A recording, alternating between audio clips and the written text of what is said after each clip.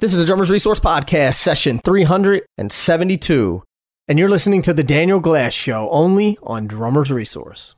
This is it, right here. Then you gotta add some with the little tricks. You'll be swinging. Right. It's The Daniel Glass Show on Drummers Resource, offering a deeper look into Daniel's unique take on music, drumming, and life. Philosophy, motivation, musical deconstructions, and conversations with influential voices in the music industry.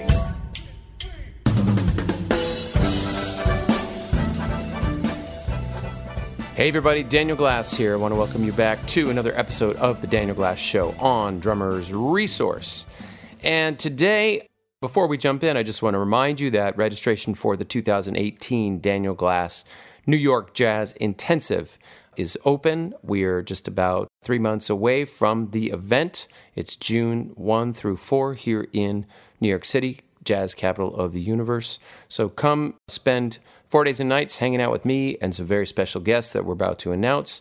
Really absorb yourself in the world of jazz, not only in the classroom, but in the city itself. And all the details can be found at danielglass.com.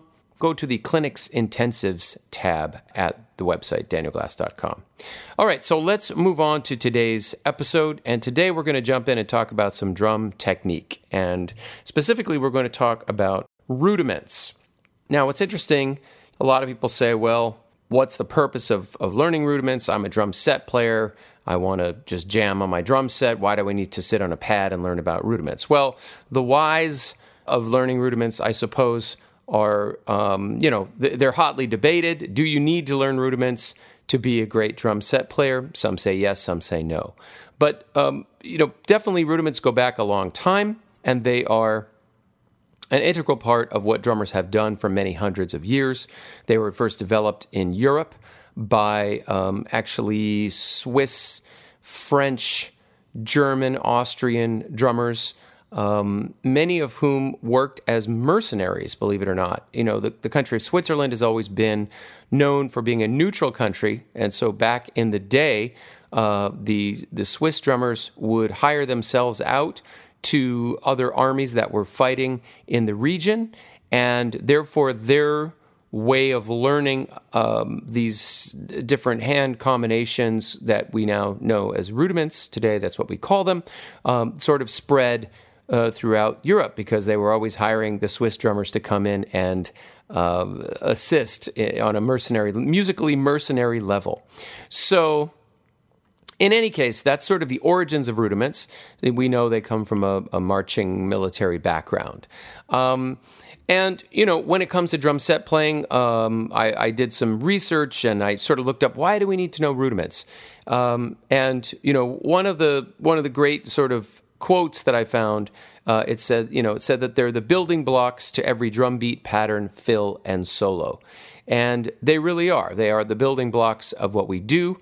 A lot of people say they're sort of the raw materials. They're the letters of the alphabet. If you want to put together a vocabulary, then having these different rudimental patterns at your disposal is beneficial. And I certainly would agree with all of that. I think that the more that you know about rudiments, the more that you're able to articulate rudiments, even on a single surface. When you begin to move them around the drum set, it really brings your drum set playing to life. For example, single strokes, you could play single stroke rolls around the drums all day. But when you begin to learn paradiddles and paradiddle combinations, paradiddle variations, suddenly your ability to make those single strokes and the way they move around the drums and the type of combinations that you create really opens up vast new areas of territory for you. So debates about rudiments aside, if we assume that rudiments are important, then, that's what this podcast is dedicated to. And it's not only just dedicated to talking about rudiments, it's actually dedicated to saying, well, if rudiments are the building blocks of every drum beat, pattern, fill, and solo that we play, what are the building blocks of rudiments? And what do I mean by this? Well, in teaching, I do a lot of teaching, of course, and working with my private students and working on developing rudiments. What I find is that rudiments themselves can be broken down into smaller components. And if we sort of break down rudiments into these smaller components, our ability to learn them more quickly and more effectively is enhanced.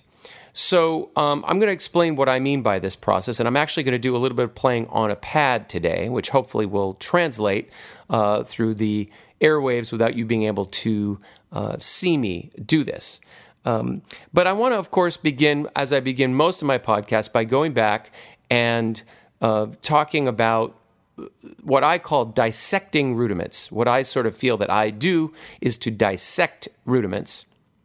And where does this come from? What does this term mean? Well, we could trace it back to 1991. Here comes story time, folks. 1991. I had just graduated from the Dick Grove School of Music in Los Angeles and was basically an unemployed drummer who claimed to be calling himself a professional, but was really just trying to get it together and kind of take any opportunity that I could. So it was an interesting period.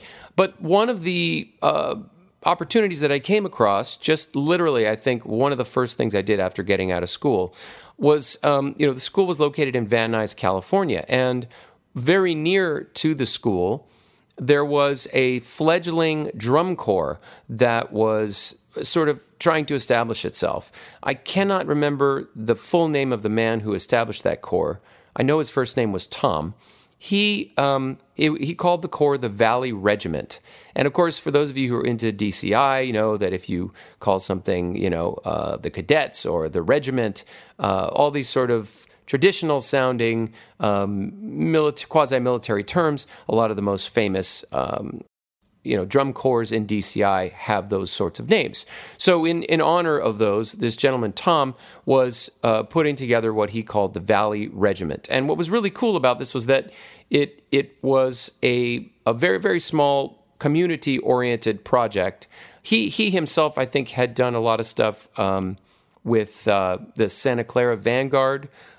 He had had some experience in some of the bigger corps, but what he was trying to do in this case was create a drum corps for underprivileged kids, many of whom were into drumming, but had did not have the means to afford the often very expensive fees involved in joining some of the bigger corps. They can often be very expensive for kids to be a part of. So what he tried to do was create, and he succeeded to some degree, but create a community-based drum corps that was in the San Fernando Valley that was made up of kids that did not have the economic means to join other corps.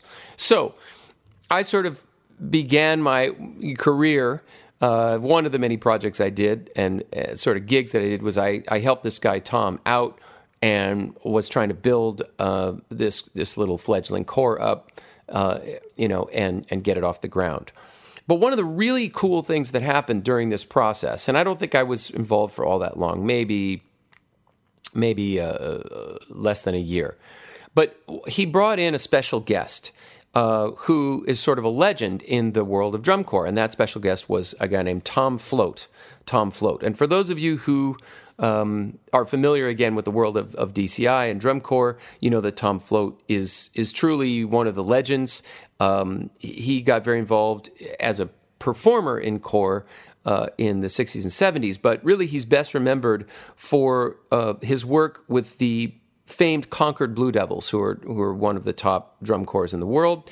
And his work that he did, the work that Float did with the Blue Devils between 1982 to 1990, he really revolutionized and modernized what drum corps is all about, kind of set down the path for what drum corps has become. And as a result of his innovative and pioneering work with the Blue Devils, he won 4 consecutive percussion titles in the 80s.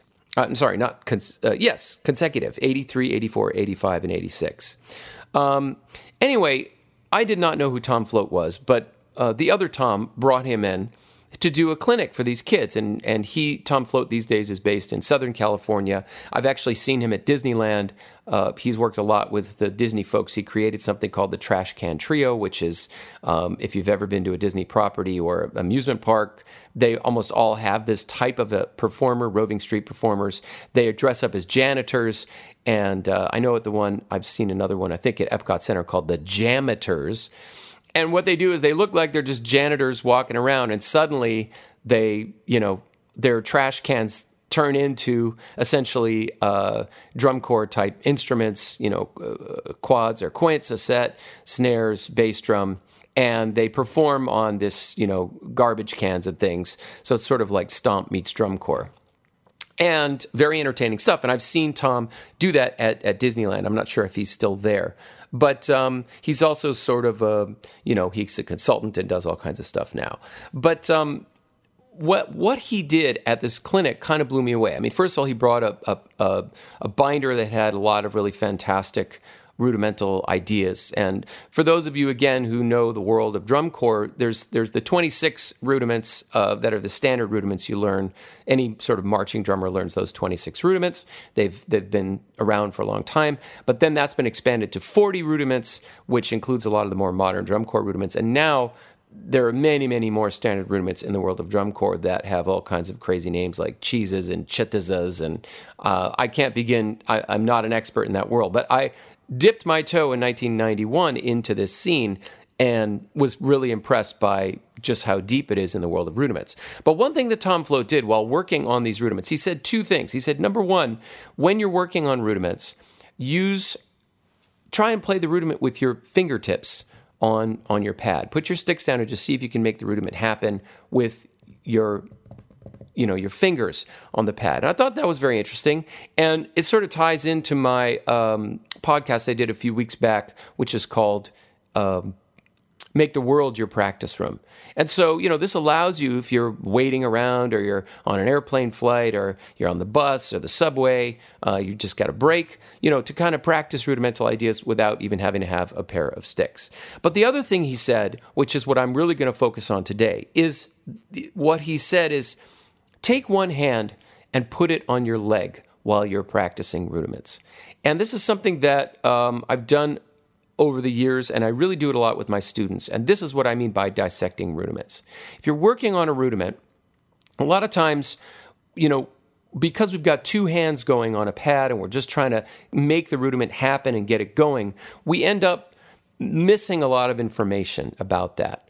And if we take one hand and move it over to our thigh, for example, and simply play the other on the pad, what we can discover is a whole nother world, a whole nother level of deepness related to what is going on in this rudiment. And by understanding the role of each hand, we can really clarify what is supposed to be going on in the rudiment, and we can work quickly to facilitate change with that hand. So I'm going to jump in, and also in my research about rudiments, it came to pass that most rudiments are made up of 5 basic components: singles, doubles, paradiddles, flams, and drags. And if we can get these 5 things together, then we can really implement these elements when building other rudiments. So I'm going to stick to probably 4 of these today: singles, doubles, paradiddles, and flams. I'm going to demonstrate a couple of different rudimental ideas in each one of these categories and sort of show you how, by thinking about the role of each hand, you can really get deeper inside and dissect these rudiments. So rudimental dissection, I guess that's the theme of today. So let's start with the most basic thing, which is a single stroke roll. And I think a lot of people tend to bypass the single stroke roll as a rudiment, and they don't practice it as a rudiment. They just sort of say, well, it's only a single stroke roll. What's the big deal? Well, it's a big deal because guess what? Most of the fills that we do around the drum set, or a lot, at least when we're starting out, are single stroke rolls, rolling down the tom-tom. So if you're very tight and stiff, or, have inequalities in your hands when playing single stroke rolls, you're going to be at a disadvantage when now you've not only got to play the single stroke roll on one surface, you've got to move it around other surfaces, get back to, say, a crash on beat 1, et cetera, et cetera. So in terms of the single stroke roll, I have talked extensively about an exercise that I teach called the throw up exercise. And I'll put a link to that in the show notes to this page, but you can go back and listen to that podcast. Basically, it's about pulse and the creation of pulse and the use of this throw-up exercise in creating pulse as a timekeeping mechanism in terms of not only jazz but rock, and it's tremendously helpful. So when I talk about the throw-up exercise, I generally talk about it fairly slow. But if we understand this idea, this motion of throw up, what we could do is just with one hand, we can, and I'm sorry, I'm going to sort of move in and out of the mic here because I've got my practice pad and I'm all wired in. But we can, begin to just understand how we can speed up that throw up motion and still maintain a relaxed stance. So if you imagine a basketball player that is bouncing a ball and wants to go faster, they're going to make their bounce lighter and softer, and they're going to use less energy and motion to make that happen. So the equivalent of this would be, here I am doing my throw-up exercise, and if I want to speed that up, my goal is to make my motion smaller and lighter,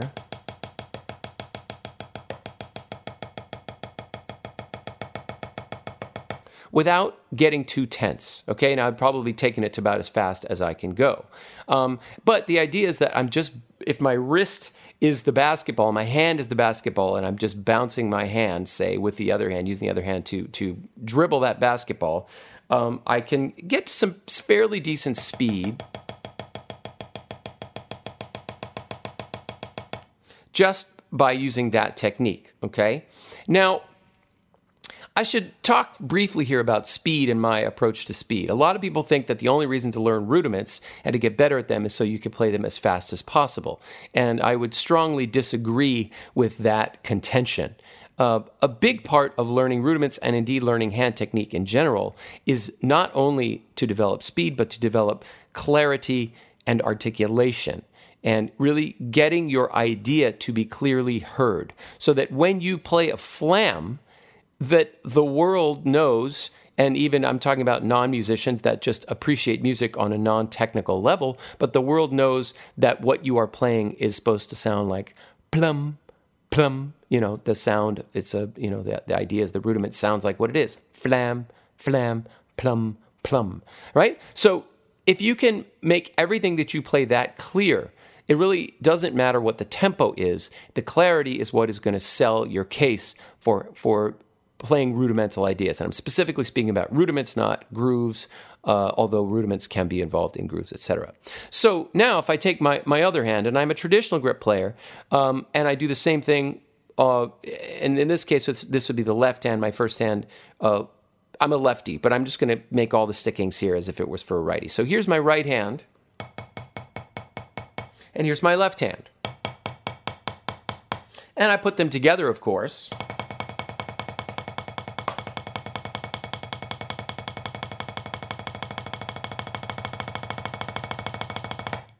Okay, so pretty nice single stroke roll. Maybe won't break the fastest stroke in the West contest, but again, the idea I'm going for here is to be able to increase my speed without adding tension and without losing clarity, right? So that's one particular way of doing a single stroke roll. And again, work on each hand separately. Then put the other hand on your leg and see what happens. So, okay, here's my single stroke roll without the other hand on my leg. So just one hand. And now I'm going to add the other hand on my leg. Now, what happened to the first hand? Did the first hand, get thrown off by the addition of the second hand? Did I lose the clarity and the consistency of my sound? Well, if that's the case, then that's a problem. So you need to go back and work on that first hand again until things are really in the muscle memory that adding the second hand doesn't throw it off. So that's the idea here. We're separating the hands, we're dissecting, we're analyzing, we're figuring out what each hand needs to do better, and then we need to put it back together again. So that when we put the whole back together, it makes more sense because we've worked on the idea of the individual's sides, okay? So single strokes. Let's move on to doubles. Now, there's a lot of ways to do doubles, and again, I should also mention in terms of what mechanism you're using, it depends. Are you going to play your doubles with arms? Are you going to play your doubles with wrists? Are you going to play your doubles with fingers? And as my students well know, my philosophy about all these things is the answer is yes, right? So, Heel up or heel down? Yes. Traditional or matched? Yes. Arms, wrists or fingers? Yes. And of course, what that depends on is what happens, the speed, the tempo that's required. So if I'm going very fast, I'm going to use a smaller mechanism, so I'm going to use fingers. If I'm going very slow, or I'm going to hit much harder, then I'm going to use more arms. Say I'm playing the drum set. If I'm somewhere in the middle, I'm going to use the wrist. So when I teach doubles, there is a technique. I use a lot of what's sort of up and down idea, stroke, tap, up, down. And it's much too complex to get into the specifics of that in this particular podcast. But the way I do it is, if I'm going to, say, play eighth notes with sort of an up-down motion that is a nice fluid motion, it's going to sound something like this.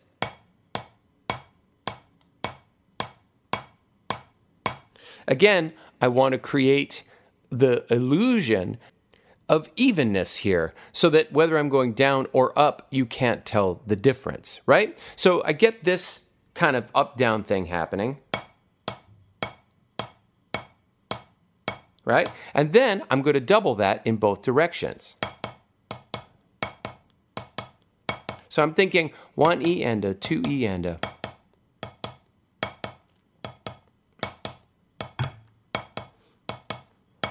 So I'm going to do that on one side, kind of an up-down doubles idea. On the other side, I'm going to play just taps as the second half of my doubles exercise. So I'm going to do it this way. When I teach taps, the idea of a tap is you're simply letting the stick fall onto the head over the fulcrum. And so that would sound just a drop. Lift, drop, lift, drop. Again, going for an even kind of a sound. And you can, of course, double up that tap idea. So now it's going to be lift, lift, drop, lift, lift. I'm not playing these doubles, they're simply falling. So with this idea of sort of a lead hand that is playing an up and down motion, and a sort of a hand that is more passive, I guess you could say, that's playing these taps, I can create a nice double stroke concept, and it has the lead hand really sort of guiding the way. Now, just because one hand is playing taps and the other hand is playing stroke tap combo, it doesn't mean that that the two hands have to sound different. So ideally, it sort of sounds like this.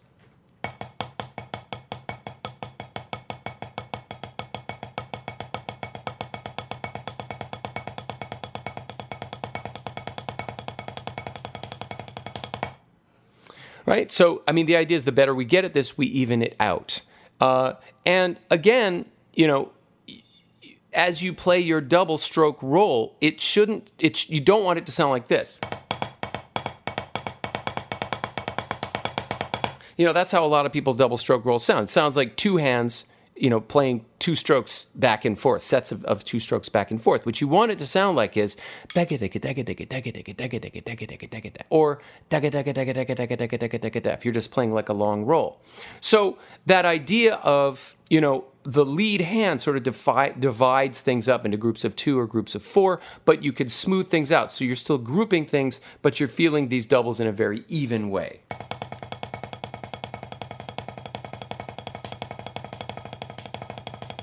Right?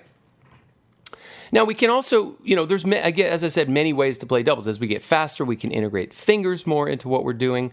Or, if we want a different kind of a sound to our double stroke roll, we can take that idea of just the drops, and we can let both hands drop. So now I'm just going to play all taps.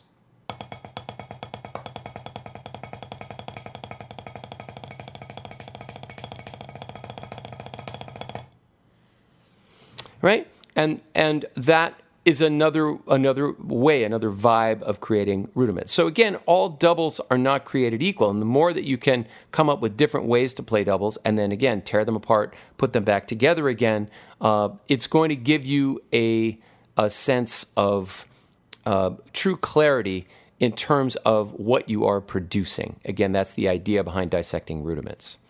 Okay, so let's go to paradiddles. And I'm going to look at a single paradiddle and a double paradiddle here. So the single paradiddle, again, you could, theoretically stick all of them, right? but that involves a lot of work on your part. And so, again, through a combination of downs and ups and taps and strokes, that's sort of the way that I teach these rudiments. And again, what's really cool is that literally in the course of study, when I teach, we literally start by just working. We even dissect the dissections, and we really break it down to taps and strokes. And in my opinion, taps and strokes are sort of the atomic subparticles, if you will, of everything. I mean, everything can literally be broken down into a stroke, which is literally striking the drum using some downward force, and a tap, where we're not using any downward force, we're simply letting the stick drop onto the head. And if we combine taps and strokes in a variety of ways, we can actually produce even these rudiments that I'm talking about today: single strokes, double stroke rudiments, paradiddles, double paradiddles, taps, flams, drags. All of these can be broken down to strokes and taps. So I teach a variety of different kinds of concepts, exercises. One is that stroke-tap combination that I talked about. Once we learn each, we can put them together. And of course, all the reason for teaching all this stuff is that it's designed to make playing all of these things more effortless and give them huge levels of clarity and articulation, increase the internal clock so that everything you do is in time and is moving in a beautiful kind of choreography, I guess, because we've thought through all these bits and pieces that we then string together in these different kinds of combinations. So with paradiddles, what I have is I have a concept called pop and drop. Well, first, let's just define the paradiddle. So we talked about, the idea of sticking everything in a paradiddle is not necessarily very efficient. So what is efficient is the idea of a down into taps. So if I strike, well, let me just play the paradiddle and then we can dissect it instead of talking about each hand. So the idea of paradiddle is down, up, tap, tap. So I'm going to go down, up, tap, tap, down, up, tap, tap, down, up, down. So the up on the second note of the paradiddle leads to the down, which opens up the next group. And this up to down idea goes back and forth from left to right. So down, up, down, up, down.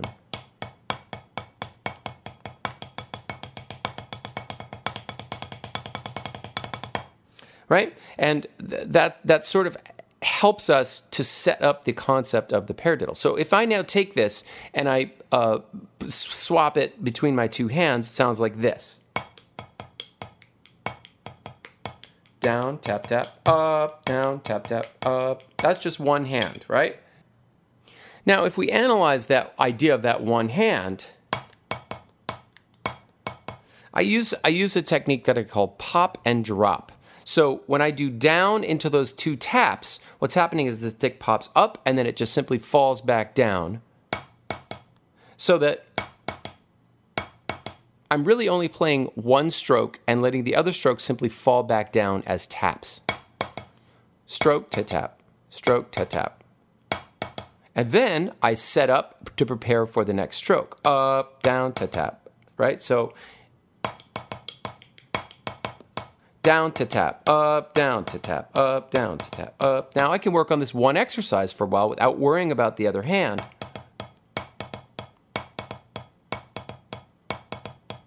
And I can work on speed, clarity, etc., as it relates just to that one hand. Now I go to the other hand. Down to tap, up, down to tap, up.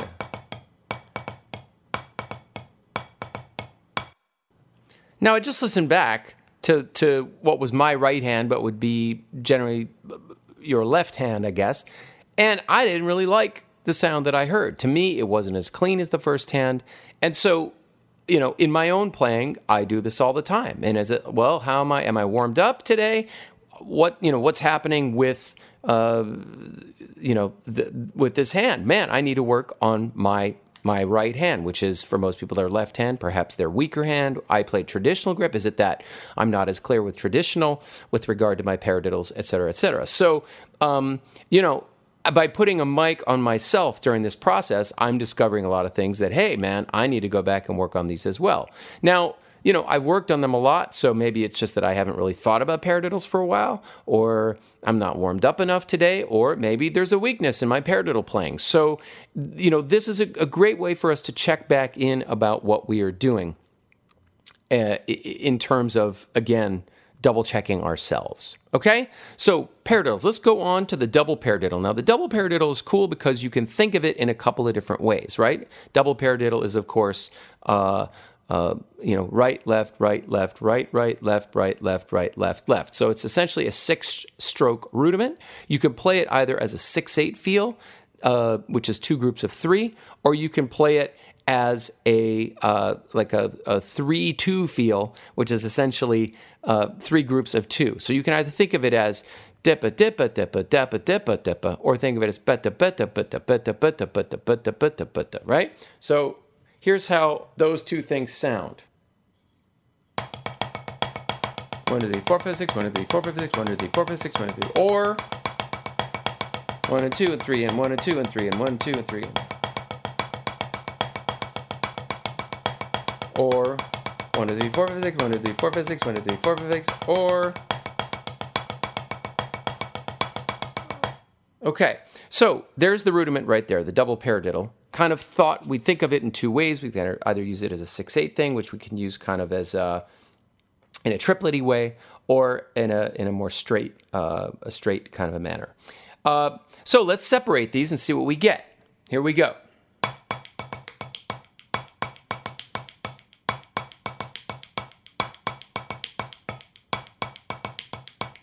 And the way I think of this is down, tap to tap, tap, tap. Ha! Down, tap to tap, tap, up, down, tap to tap, tap, up, down, tap to tap, tap, up, pop, drop to tap, tap, up. It's sort of... So think of it this way. Here's your 6/8 time. It's kind of like an African kind of a groove, right? Like an African clave. Pop, drop to tap, tap, pop, drop to tap, tap, pop, drop to tap, tap, pop, drop to tap, tap, pop, drop to tap, tap, pop, right? The other way you could think of it is in that sort of 3/2 or 6/4 vibe. So pop, drop to tap, tap, pop, drop to tap, tap, pop, drop to tap, tap, Okay, so again, in listening to these things and listening to how each hand handles that, you're going to learn a lot more about that rudiment. For me, it's that last tap before the up that can get to be a little squirrely sometimes. So I know that that's what I have to work on. And what I often advocate for my students is, again, make exercises within exercises. So even in that long stretch of notes that I just played, break those down and continue to, this concept again applies to what I call deliberate practice, which is that we continue to break things down until we get things into small enough sort of bite-sized chunks that we can create an exercise to develop just those chunks. And this is the way that I advocate that you practice everything. Say you're learning a song for your band. Don't just play through the song over and over and over again until, that's an inefficient way to practice. Record yourself playing the song, figure out those particular spots where you're having problems, break those out, create exercises, or just focus on those particular spots until you have them mastered, and then plug them back in. Much more efficient. Okay, so moving on. Let's go now to flams. I'm going to take one of my favorite exercises, which is called, the flam tap, something that we play a lot. And a flam tap, of course, is just a flam followed by an eighth note. So flam tap, flam tap, flam tap, flam tap. 1 and 2 and 3 and 4 and...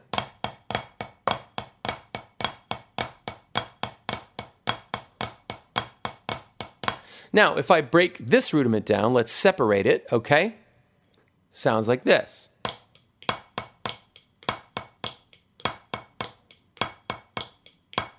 So we get this thing happening, and that's really just what's happening in each hand.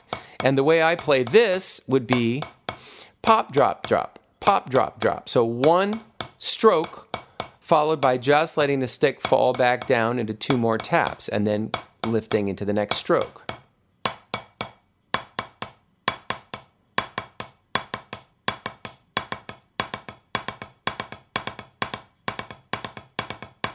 By playing 2 taps following the stroke, we can develop speed because then we're not trying to play 3 separate strokes. We're playing 1 stroke and then letting the other 2 items just fall as taps. So again, now if we put the 2 hands together, it sort of sounds like this. So move it back.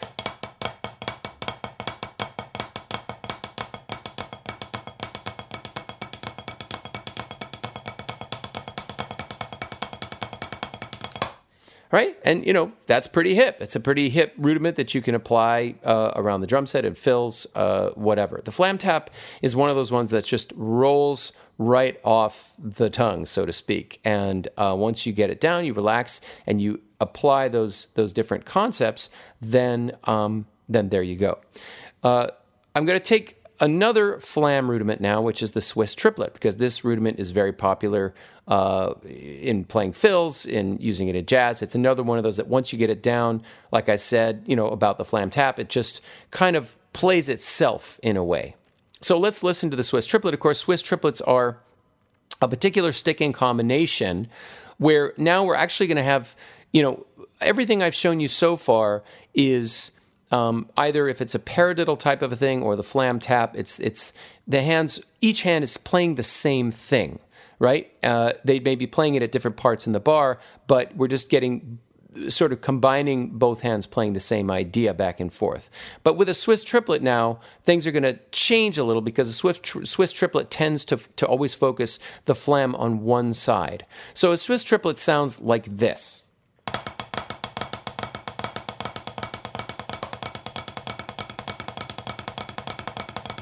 And again, naturally, it sounds like a triplet, right? Blegada, blegada, blegada, blegada. But we can also kind of give it a polyrhythmic twist and sort of play it over the bar line. So if the time is here, 2 and 3 and 4 and blegada, blegada, blegada, blegada, blegada, blegada, blegada, blegada, blegada, blegada, blegada, right? So sorry, I was a little clumsy the way I was singing it, but you can hear that sort of 3/4 feel. So I'm going to tap my foot now and play against that, the Swiss triplet.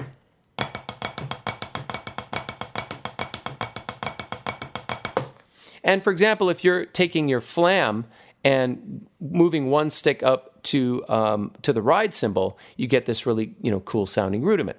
So let's analyze this, and then let's talk about why it's important to understand the different roles of the hands when we're on the drum set.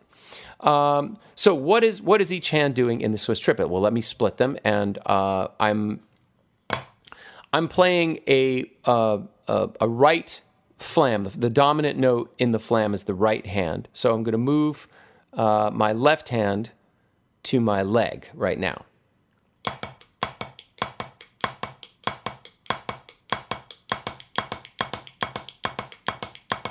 So what my right hand is doing is the first and second notes of a triplet. 1 trip, 2 trip, 3 trip, 4 trip. 1 trip, 2 trip, 3 trip, 4 trip. And again, I'm going to apply this concept of pop and drop. So I'm not trying to physically stroke each of those notes. Instead, I'm letting the first note be the stroke. The second note is a response. It's a drop.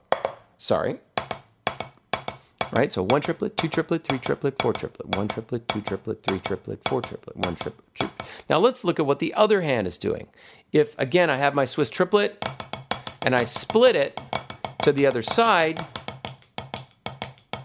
this hand is doing a similar thing. In other words, it's playing 2 partials of a triplet, but it's playing a shuffle pattern, essentially. So it's going 2, a 3, a 4, a 1, a 2, a 3, a 4. And the 2 hands connect at the part where the flam happens, which is on sort of the opening note of that triplet partial. Right? So 1 triplet, 2 triplet, 3 triplet, 4 triplet, 1, trip 2, trip 3, trip 4, trip 1, trip 2. So now I can work on this exercise by itself. And again, I don't want to go, I want to pop and drop. Let it pop and fall back down. Ba-ba, ba-ba, ba-ba, ba-ba, ba-ba, ba-ba, ba-ba. And on the other hand, da-da, da-da, da-da. So it's, here's this hand. I'm going to swap the hands now.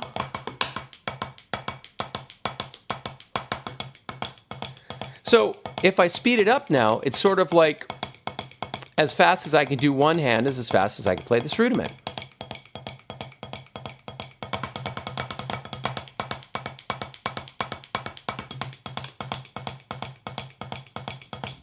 right? So you can hear how they all come together. And what I love about flam taps and about Swiss triplets is because you have this flam idea in there, you can really burn it, right?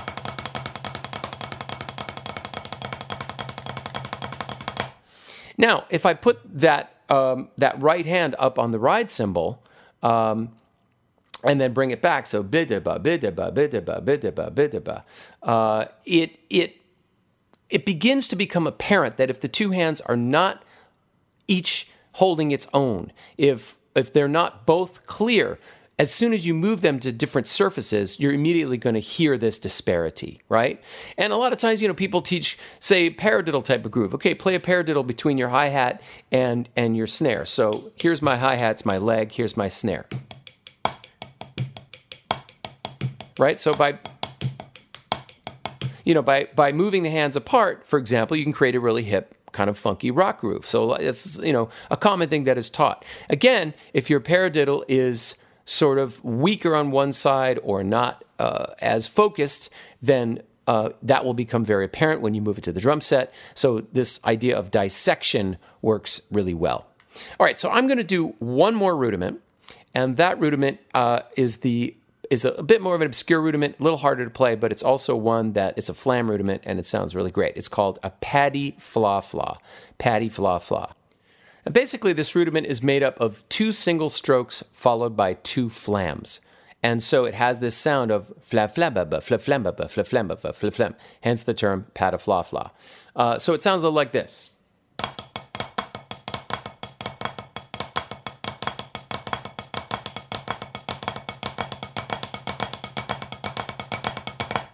Right? Now, it's a cool kind of a rudiment that if you get it up to a little bit of speed, you can use it on the snare drum. And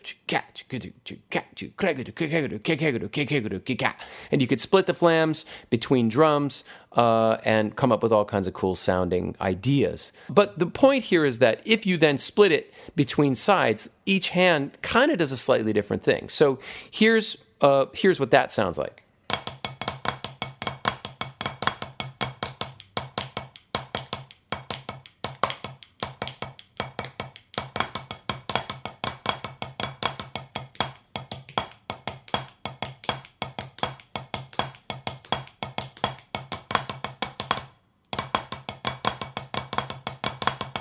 All right. So one side is going ba ba ba ba ba ba ba ba ba. The other side almost has this little delay happening.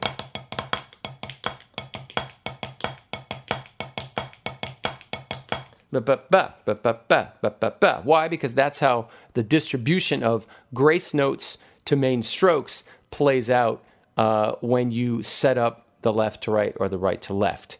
So it's a little bit unusual. But again, a complex rudiment like the paddy fla fla, if you pull it apart, dissect it, and really take a look at each hand, it's going to be very, very instructive as you wend your way through. So what I might do is I'm really bad with like Finale and transcription programs, but what I might do is draw out some examples of all these rudiments and post it as a sheet in the show notes to this podcast. So, let's do that. Go ahead and do that. And if you have any questions, of course, you can always hit me up about this concept or any other. I'm reachable through my Facebook page, Daniel Glass, Drummer, Author, Educator. You could send me an email at danielglass.com, my website. And, of course, you can always write a comment in the Drummer's Resource, comment section on the website. So I really hope you've enjoyed this little session on dissecting rudiments, and let's meet up again, say next Wednesday, for another round of interesting and thought-provoking conversation about drums, drumming, life, music, and beyond. Have a great one. It's Daniel Glass for the Daniel Glass Show on Drummer's Resource.